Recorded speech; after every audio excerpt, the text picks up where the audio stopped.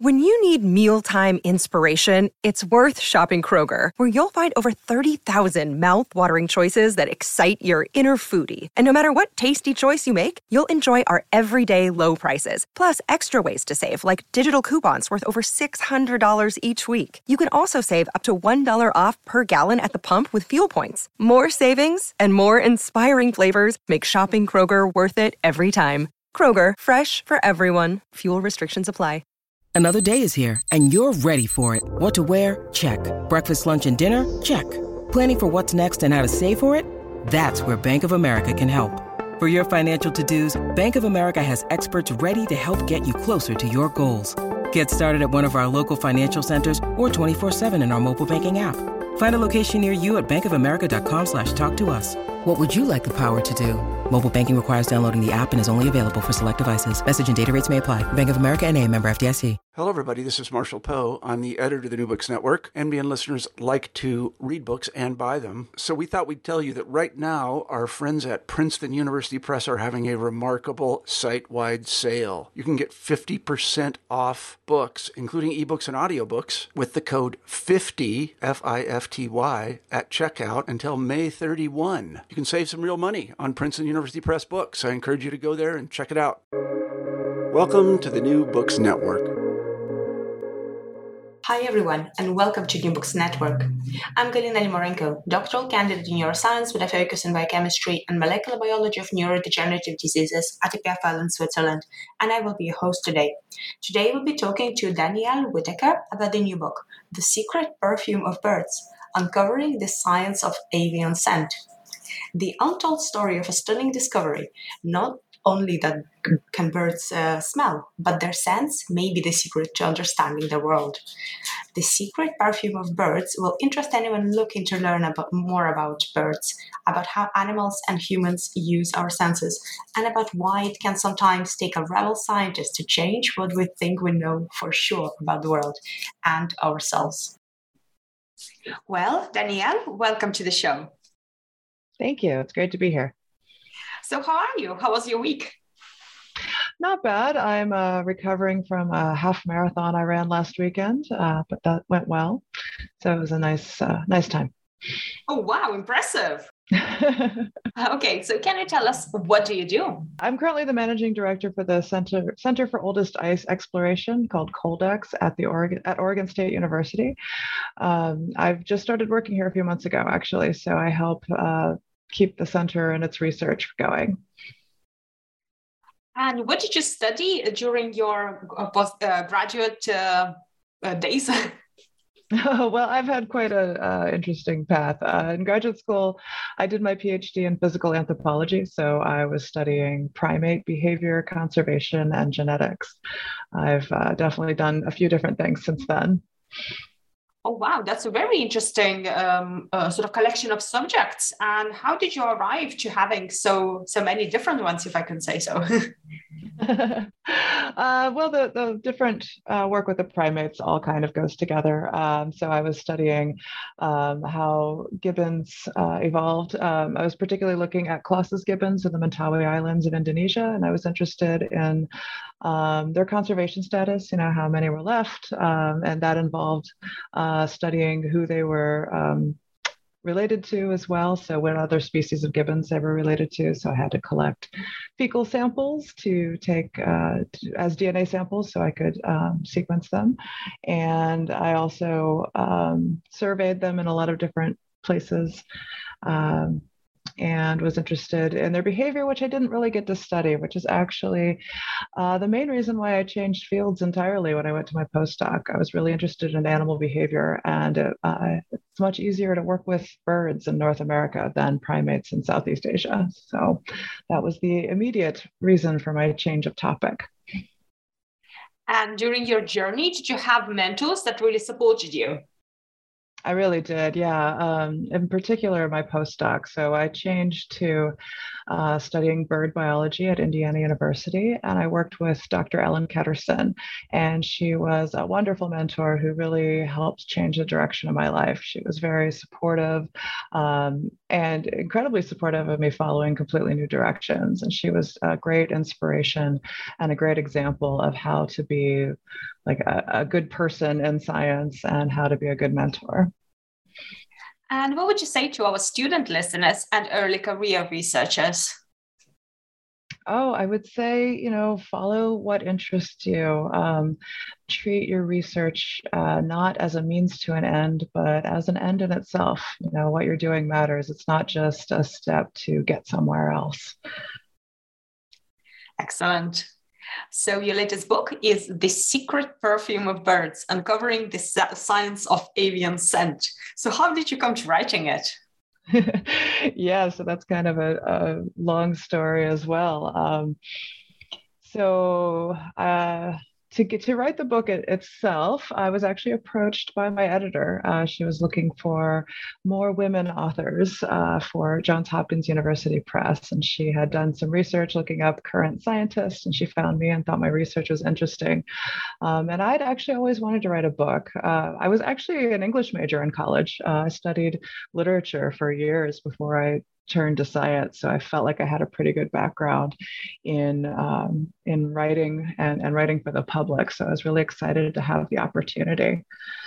In terms of why I wrote this particular book, I guess that's a longer story.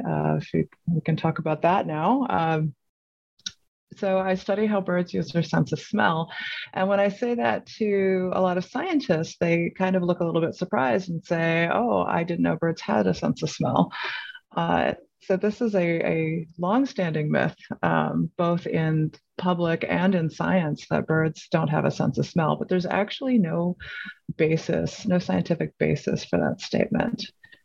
This came about when I was a young grad student back in about 2008. I was interested in something else entirely, and somebody happened to say to me, oh, birds don't even have a sense of smell, so I don't know why you would study this other thing. And I was like, wait, what are you talking about? As I was saying before, I had studied primates in graduate school, so I didn't have a background in ornithology, and I had never heard this.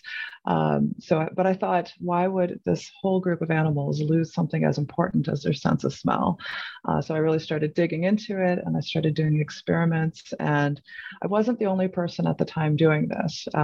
This was becoming a topic of research, and it's simply not true. Birds do have a perfectly good sense of smell, but the myth persists, and so it just seemed like a good opportunity to share my research and the research with others on this topic with the general public. Oh, that's truly fascinating. Oh my gosh. Right. So let's dive into the book. And can we start with the very basics? So could you describe to us, how does the smell work? Oh, sure. Birds, they use their sense of smell basically the same way we do. There are volatile particles in the air, so small airborne chemicals. And when those enter the nasal passages, you've got this what's called an olfactory epithelium. It's basically a mucus layer on the inside of your nose. Birds have the same thing. And in that mucus layer, there are receptors that will bind with the volatile compounds in the air. They match up depending on their shape. And then that triggers the olfactory nerves to send information to your brain. And then from there, it's actually quite complicated. It seems to involve different parts of your brain, including where we form memories, which is why scent tends to trigger memories in people. And then from there, your behavior can be influenced by that. It works the same way in birds. And they appear to use it the same way we do. So they can get information about each other based on scent. They can sense their environment around them. They can find food. They can sense predators nearby. So everything mammals do, basically. And how did you go about studying whether birds do have smell or not? Yeah, that's a great question, because it's not an easy thing to study. But so at the same time I learned about this idea that birds didn't have a sense of smell, another person in my lab at Indiana University, her name was Sarah Schrock, she was a graduate student at the time, was interested in the odors that birds give off. So they have a gland at the base of their tail. It's called a uropygial gland or a preen gland. It secretes preen oil. And when birds preen their feathers, when they rub their beaks through their feathers to help groom themselves, they take oil from this gland and they rub it on their feathers. And Sarah was interested in whether this oil gave off odors and whether that odor changed when they were in breeding condition. And her idea was that maybe they don't want predators to find them, right? And so it would be adaptive if they gave off less smell when they were nesting, so to help protect the eggs and nestlings in the nest. And so she worked with some chemists there at Indiana University, Helena Sweeney and Milos Novotny, and they looked at the chemicals in birds that were in breeding condition and non-breeding condition, and they found the exact opposite. They found that birds who were breeding actually gave off more smell, which was a little bit of a surprise. And so I saw that. I was like, wow, that's really cool. Maybe that means that birds are using smell in the breeding season. Maybe it's important in finding a mate, same way that mammals do, giving off pheromones, that kind of thing. And so I said, well, first of all, we need to find out, can the birds smell this? And so I took preen oil from different birds, and I put it on. I actually added that preen oil to the nest of about 24 different nesting female birds, and I looked at its effect on their behavior. And I found that if I gave them their own preen oil that I had taken, a couple weeks before, it had no effect. If I gave them the preen oil from a different bird of their same species, it had a little bit of an effect, but I gave them preen oil from a completely different species. They reacted and they got up and they left the nest quickly. So that said to me, they did, right? They did recognize the smell. It didn't last, right? They came back to their nest, the smell evaporated, so it didn't have a long-term effect. But there was definitely a behavioral response. So from there, I became interested in what information is in that preen oil. So I worked with those same chemists at Indiana University to analyze the content and then compare it to aspects of the birds themselves. So I found that males and females smell different, birds from different species smell different. It correlates with their breeding condition. And then, as the years went by, I kept finding more and more. It gives you information about how aggressive they are, for example. So what kind of smells are really important to birds? What can they smell apart from themselves, basically? Yeah, so it's that's a good question. So I think they are able to sense if it's the same species or a different species. And so each species will have like their own species-specific set of compounds that gives them an odor. But within that, we find that there is sort of an individual identity available there. So they all have the same compounds within a species, but the blends will be a little bit different. So just like we can tell the difference between two different humans, like if somebody really well, like their smell if you spend a lot of time with them. I think it's the same for birds. They can also recognize their offspring and their relatives. So birds that are related will smell similar, and they can detect that. Wow, interesting. So does it have anything to do also with the choosing the mate, sort of based, I don't know, maybe on some immune signals? Yeah, it could. That's actually turned out to be kind of a complicated story. But in some species, here's actually what attracted me to studying this in the first place. So your odor is related to your immune system in certain ways. And this is something that's been studied in humans. We have a very complicated set of genes called the major histocompatibility complex, or MHC for short. And that determines what kind of bacteria your body will tolerate and which ones it will identify as invaders or pathogens, and it will activate your immune system to attack. What was interesting to me was the finding in humans and some other animals that individuals will prefer to mate with others that have different genes from themselves. And the idea here is that if you choose a mate with different genes from yourself, then your offspring will have a mix of those two, and they'll be very diverse, and they'll be able to identify a lot of different pathogens, right? And they'll be healthier. And so I was really interested in whether birds do this as well. Which is what sparked this entire thing for me, and which is why someone said to me, well, birds don't have a sense of smell, so they couldn't detect those genes. So different studies are finding different things. Some studies find that, yes, the animals, and including birds, will prefer to mate with birds that have a different set of genes from themselves, but it seems to depend on what's going on in the population. So if you've got, isolated little population, maybe they're endangered and they don't have a lot of genetic diversity, then it might become really important.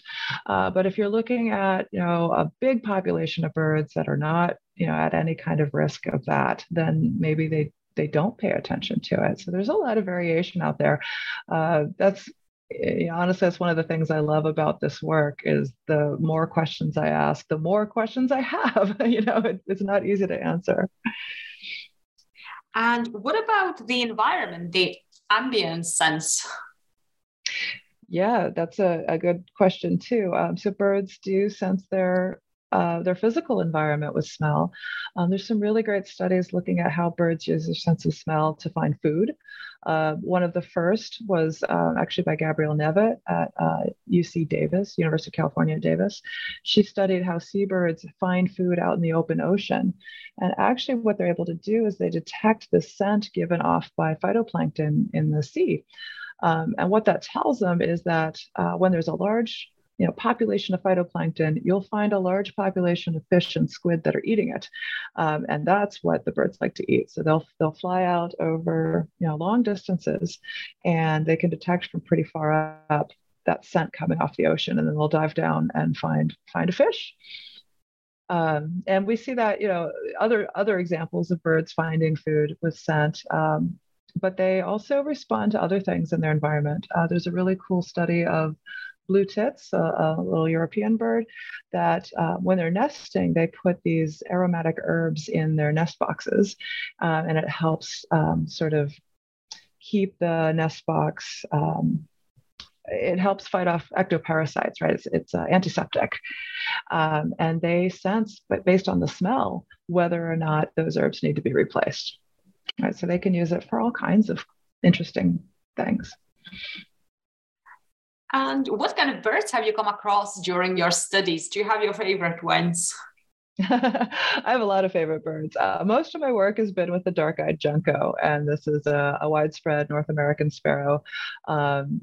They are usually found like in the mountains or up in Canada, but in the wintertime, they're very common birds at bird feeders throughout the US and Canada. So they're a common little bird, but I find them just really fascinating to study and to watch.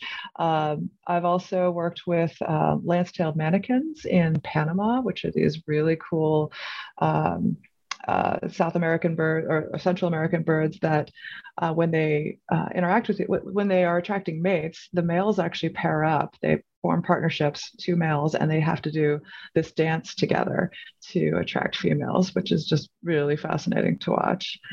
And then I guess my true favorite bird, though, is the brown-headed cowbird.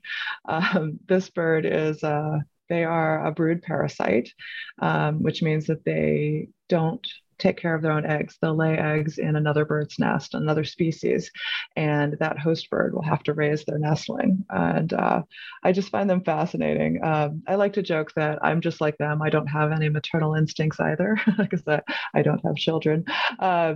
But also, like, it's just interesting that they still grow up to be cowbirds. They still figure out how to be cowbirds, and they still learn their species song. And that must be kind of tough on them. But also, I became interested in their smell. And because I was thinking about, okay, in that first study I did, it was dark-eyed juncos, and I put preen oil on their nest, and I tested whether it affected, their behavior. And when I put preen oil from a different species, they reacted. So if that's true, why don't they notice when a cowbird lays an egg in their nest? Does that mean that maybe cowbirds don't give off a smell?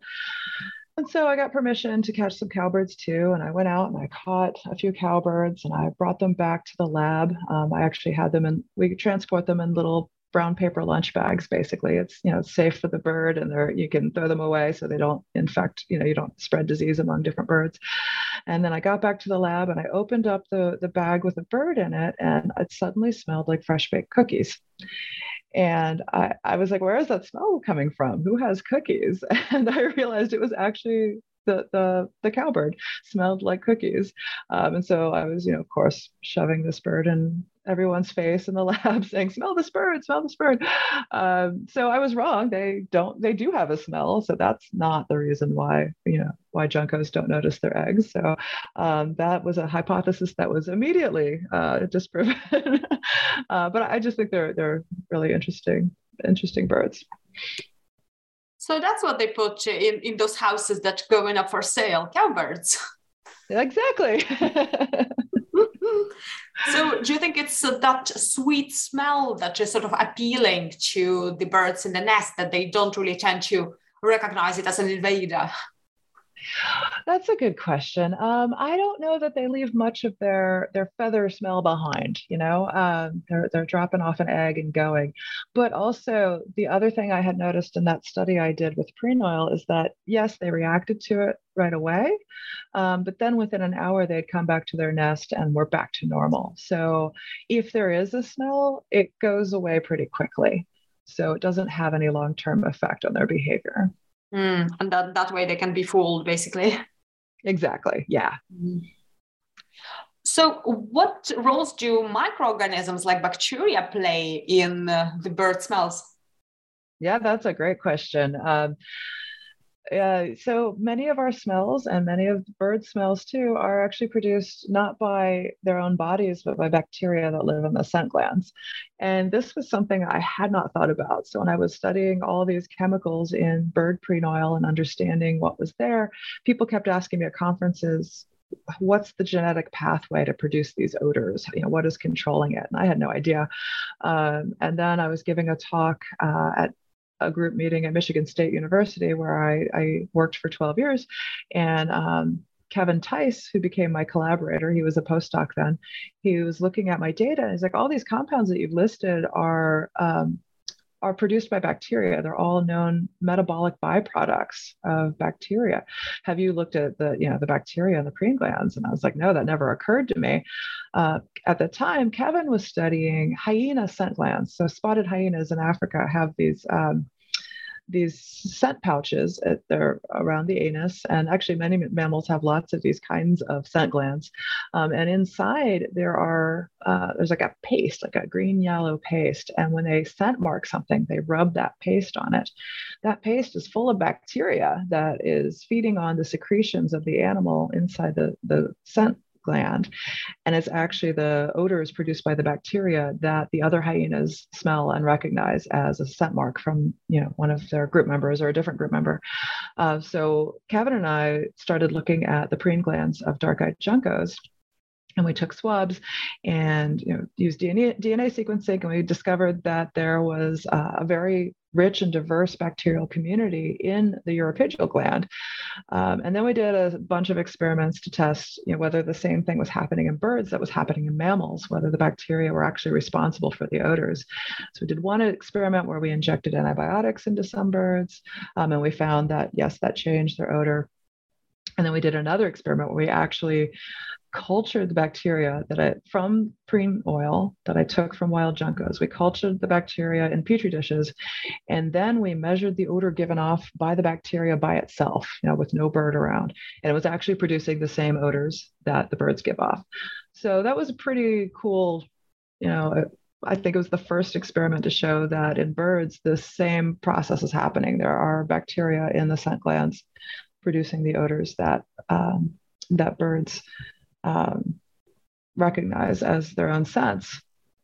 And I think this is just fascinating because not only is it this like multi-step process that's involving bacteria, but you also pick up bacteria from the environment around you and from the other people or birds you associate with. And so that changes your bacterial composition and it changes your odor. So I'm just currently really thinking about what does this mean for what contributes to your odor and what your odor tells someone else about you. Yeah, that's really interesting because, as you say, it can change throughout time and it can be a sort of a signifier to some really bad alterations and can impact the health as well, isn't it? Yeah. So if an animal is sick, they'll smell really different, right? Their bacteria will be different. I mentioned earlier that birds that are related to each other smell alike.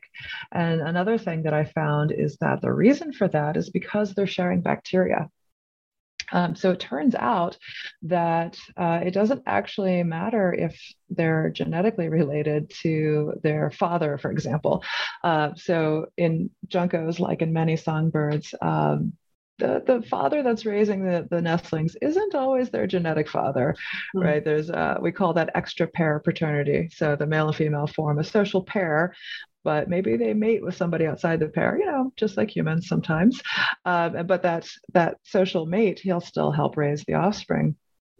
But we compared bacteria in the preen glands of the nestlings and their parents, and it turns out they're the same level of similarity to the father, whether he's their genetic father or not. And that's because they're interacting with each other. He's helping to feed them. They're sharing bacteria. And also, the same is true for the nestlings in the nest. If they're all full siblings, of course, you would expect them to be similar because they're genetically, pretty close to each other. But if they're half siblings, maybe they have different fathers, and that happened at a lot of my nests.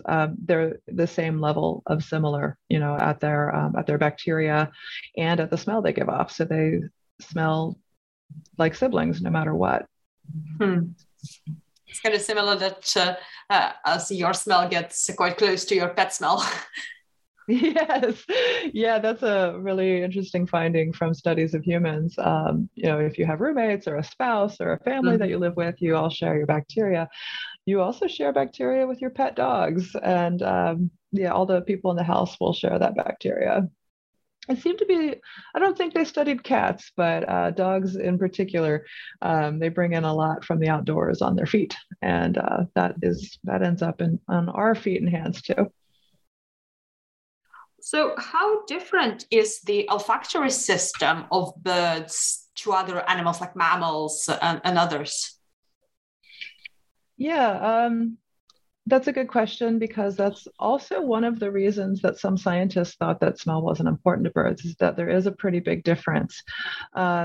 In mammals, and actually in many vertebrate animals, there are actually two systems of olfaction. So there's the main olfactory system, and that's the one where you've got, the olfactory receptors in the mucus lining of your nose.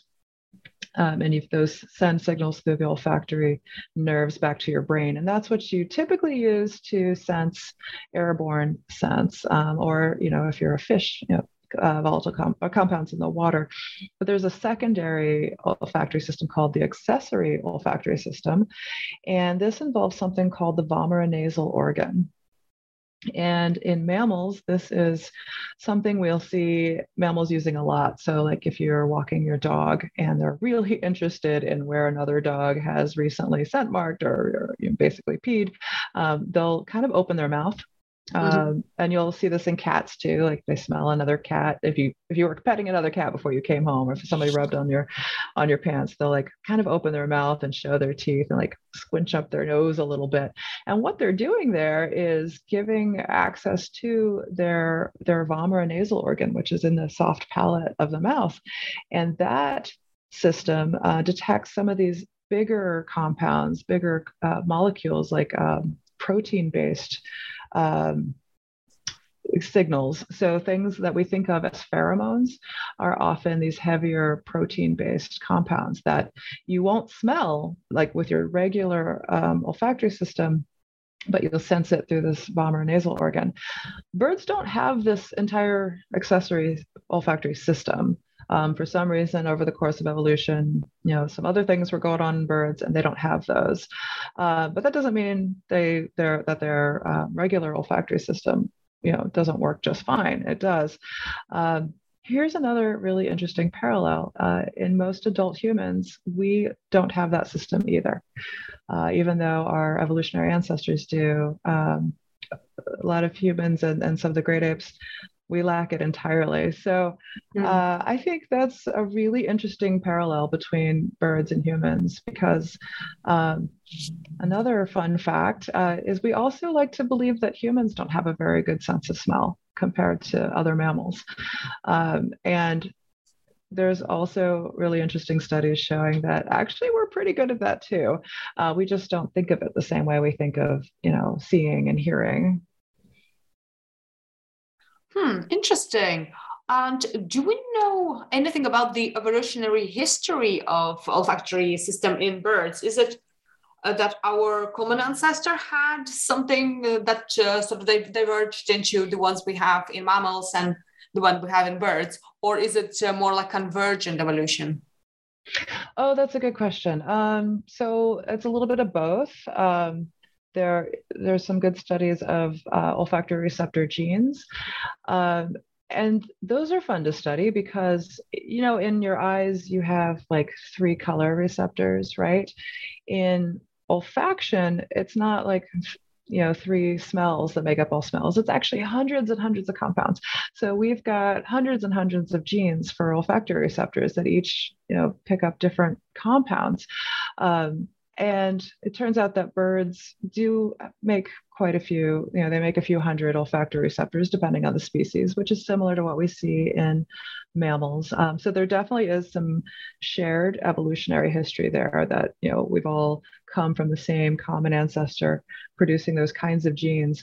But beyond that, within birds, there's been additional evolution. So there are some olfactory receptors. There are families of olfactory receptors in birds that have grown, and they've made more mutations and more different genes of these that we don't see in other kinds of animals. So, yeah, they've got some shared ancestry with other kinds of animals, and that shows up in their olfactory receptors. But birds have also evolved their own. That might be, we don't really know what they do. It's very hard to track from olfactory receptor to the smell that it is responding to. But who knows if it's, bird specific smells or if it's just a different way of them receiving the same smells. Birds are really cool in that they evolutionarily have evolved different ways to solve the same problem. So we like to say that, bird brains are, you call someone a bird brain if you think they're dumb because birds have small brains. Well, sure, birds have physically small brains because they have to fly, but it turns out that those neurons are really tightly packed inside there, right? So they've got a different solution to the problem of having a good brain, but you still need it to be lightweight so you can fly. So you just see this over and over again in birds. They're so fascinating. Do you think in the future we're going to see some explosive sniffing birds? I don't know. I mean, who knows? So how does this sense of smell impact their behavior? So is it really crucial for birds' relationships, sort of? Yeah, I think it can be. We were talking earlier about whether birds used odor to choose mates. And sometimes it seems like yes, sometimes it seems like no. But more interestingly, there's some evidence that they actually use smell in other kinds of relationships. So this was a study by Louisa Amo, who looked at the idea was that they had house finches, and they were giving them the option between the smell of a male. They were giving males the option between the smell of another male or the smell of a female. They were expecting the males to go towards the smell of a female because you expect this odor is important in mate choice. But they found really mixed results. Some of the males preferred the females. Some of the males preferred other males. And when they looked back at it, they discovered that it had to do with the condition of the male who was making the choice. So if he was, say, in poor condition and the male scent that he was smelling was from a male in better condition, he avoided that male and he went towards the female instead. But if the opposite was true, if the male doing the choosing was a good, healthy, strong bird, and he smelled the odor of a male in poorer condition, then he would go towards that male scent. So it seems to be important. Yeah, it seems to be important in competition and aggression.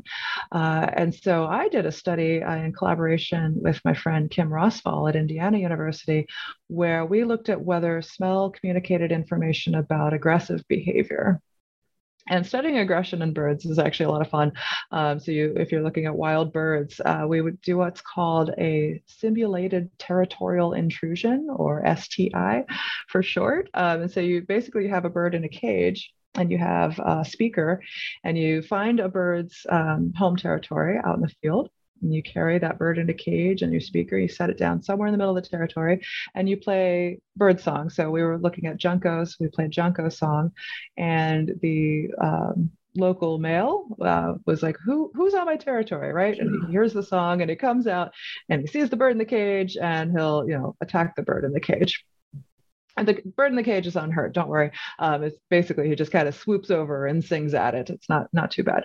But we found that we took those measurements of how aggressively that male responded, and we found that their odor predicted that, right? So we also took pre-oil from those males, and there was a relationship between the way they smelled and how aggressively they reacted. So if two males were to meet each other, they could get a signal like, oh, this guy's going to beat me up, I'm going to go now, right? Or, oh, I can beat this guy up, right? So it can be really important at that level. And it could be true in females too. We don't give female birds enough credit, but many of species, females have to work really hard to defend their nesting territory from other females. And smell could play a really important role there as they're figuring out how to divide up the territories. We hear quite a lot about the mate choice in the female birds, especially something like peacock, for example, that is very visually attractive and signifying that he can be so pretty and still survive and stuff like this. Does the smell impact the mate choice for female birds? It might. Smell could be important in females choosing a male. It could be important, for example, in sensing whether the male is healthy, whether they're compatible genetically. So we were talking a little bit about those immune system genes earlier. It could tell them whether, this male, has immune genes that I want to pass on to my offspring. It could also be important in other kinds of understanding other aspects of a male's biology. So one study I did with lance-tailed manakins in Panama, we were trying to understand, how females were choosing which males to mate with, among other things, and did certain males smell differently from others. This is the species in which the males form partnerships. There's an alpha male and a beta male, and they do this classic leapfrog dance, and the females go around and they watch all the pairs of males doing their dances and decide who to mate with, and in this case they always mate with the alpha male, almost never the beta male. And so we were wondering, do alpha males smell differently from beta males? Does that affect her decision? And we didn't find a difference between alpha males and beta males, but we did find that the odor related to how generally heterozygous the males were. And so heterozygosity is the word for genetic diversity within an individual. So I'm trying to think of the easiest way to explain this. So we have two sets of chromosomes, right? So each gene, we have actually two copies. And if those two copies are exactly the same, that's called homozygous. And if their two copies are different, one from your mother, one from your father, that's called heterozygous. And generally, we assume that having a lot of heterozygosity in your genome means that you're probably healthier, right? Whereas if you've got a lot of homozygosity in your genome, that could mean that maybe if you inherit, say, a genetic disease that's recessive, then you don't have a chance for it to be hidden, right? If you have two recessive genes, that's what's expressed. So it's more of an advantage to be heterozygous. But back to the birds, my collaborator, Emily Duvall, had found previously, and her grad students had found previously, that these birds, the females preferred to mate with males that were heterozygous. But there was no obvious physical difference between them, so it wasn't clear how they were detecting that. And what we found when we looked at their prenoil odors is that more heterozygous males smelled differently than less heterozygous males. So that might have been an important signal to the females to decide which male to mate with. That's fascinating. So what about the city-dwelling birds? How does the environment, especially the air pollution, impact bird smell? Oh, I'm so glad you asked about that. Yeah, so we did this study of urban birds in San Diego. So this is a really fun case study looking at urbanization in birds. So dark-eyed juncos are typically not city birds, right? They live in forests, particularly mountainous forests, but the environment's been changing over the last few decades pretty rapidly. And beginning in 1980, people started noticing that juncos were staying on the campus at UC San Diego year round. Now, they usually only saw them in the winter because, it was too cold and snowy in the mountains, but then they would go back up to the mountains in the summer. And there were maybe a dozen pairs that stopped migrating in the spring. They stayed. And over time, those birds actually very rapidly evolved some differences from their ancestors in the mountains. So my collaborator, Jonathan Atwell, who was a grad student in Ellen Ketterson's lab at Indiana, did his entire dissertation project understanding what had changed in these birds.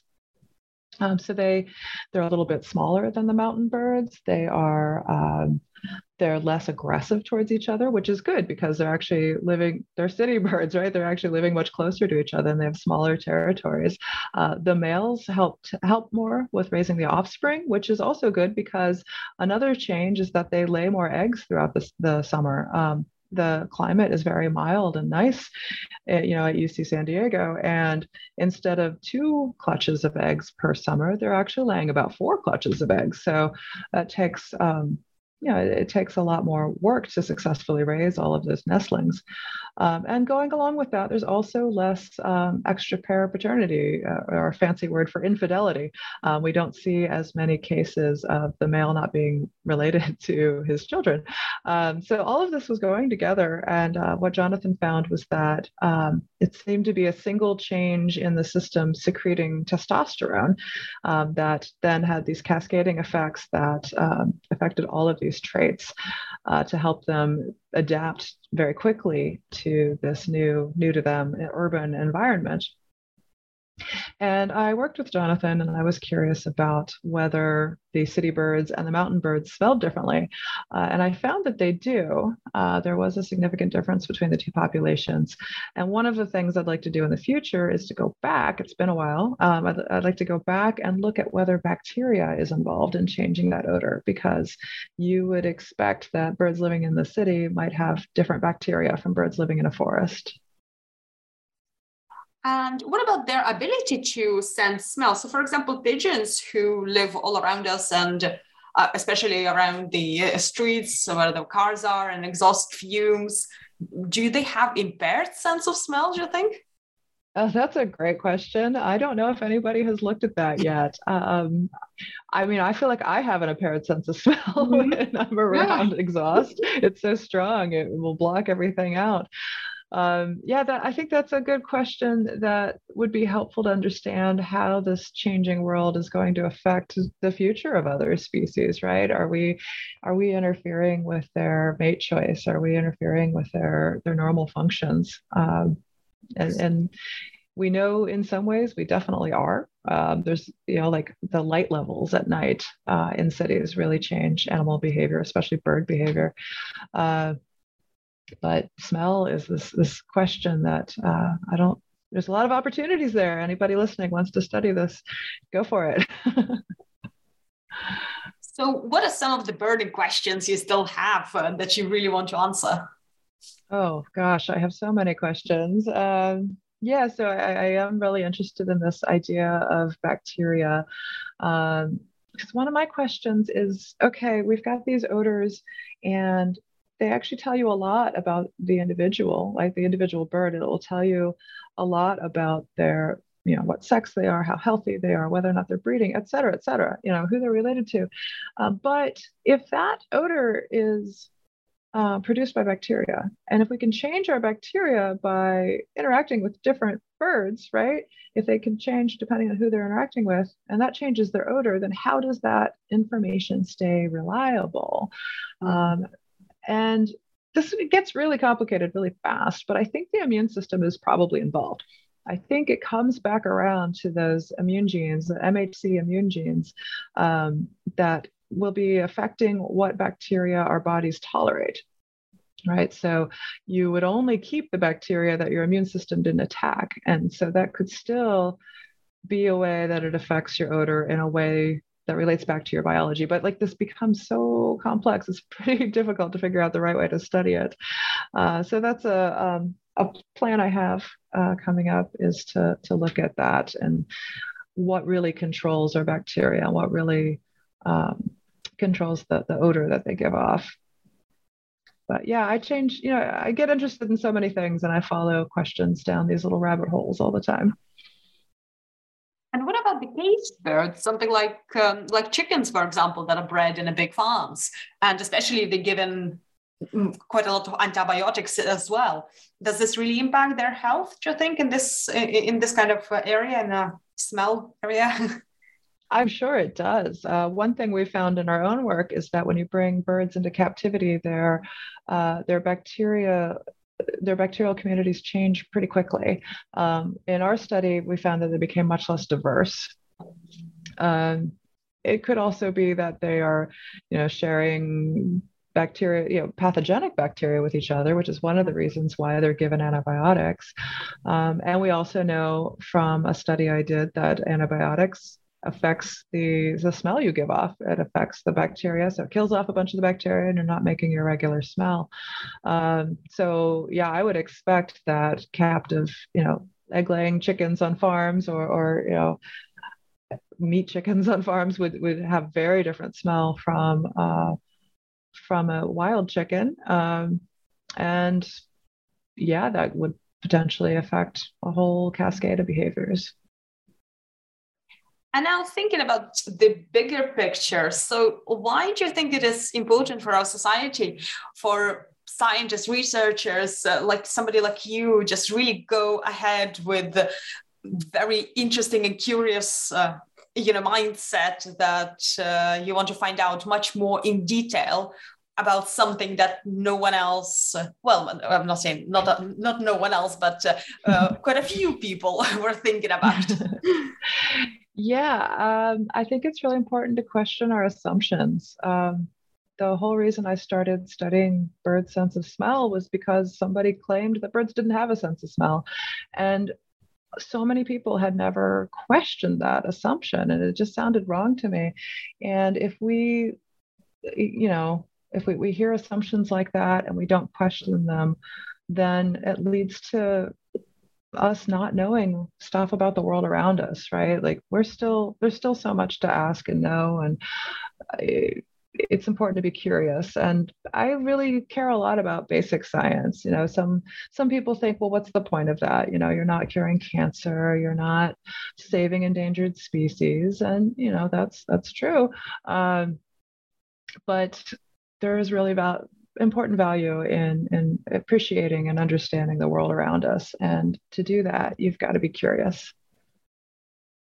And what discoveries on your journey to writing your book, The Secret Perfume of Birds, surprised you the most?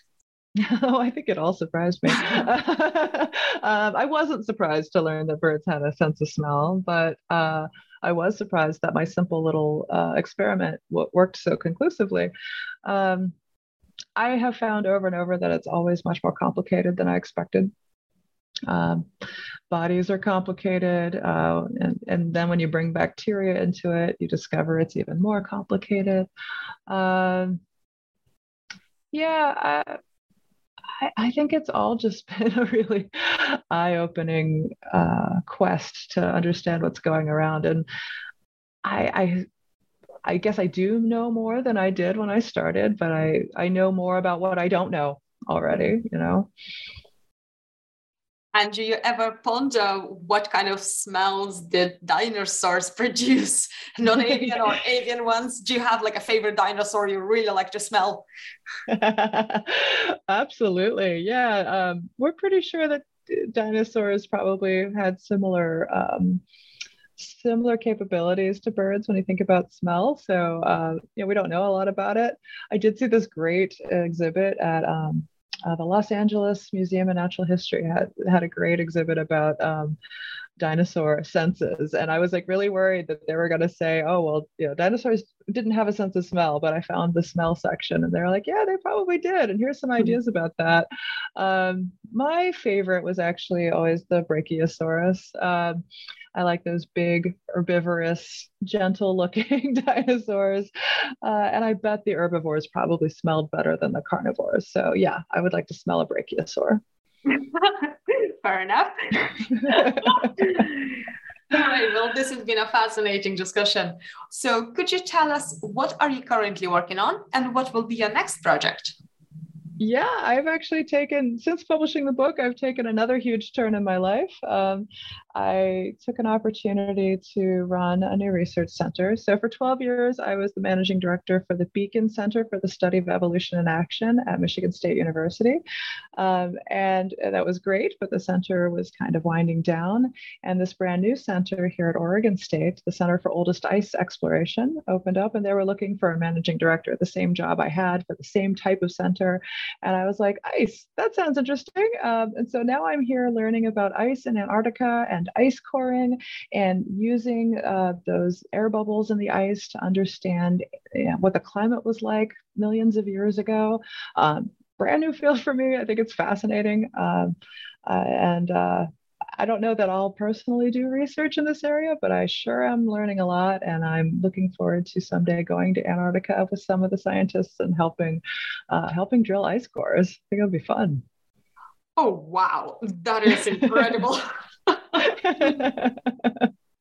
Yeah, I describe in the book like how I've taken all these weird turns. I started as an English major, PhD in anthropology, a postdoc in biology, and now here I am studying ice cores. And we like to think that these scientific careers have this very straightforward path. And I just want everyone out there to know that it's not always like that. And it's okay if it's not like that, right? Like life can take some interesting turns. And I think that's great. Astrobiology is going to be next. I hope so. That would be fun.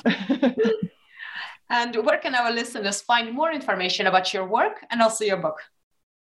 Yeah, so if you just Google The Secret Perfume of Birds, you should find me. I think I'm the only person with that title. You can also Google my name, Danielle Whitaker. Yeah, I'm pretty easy to find on the internet. Excellent. Well, thank you so much for joining me today.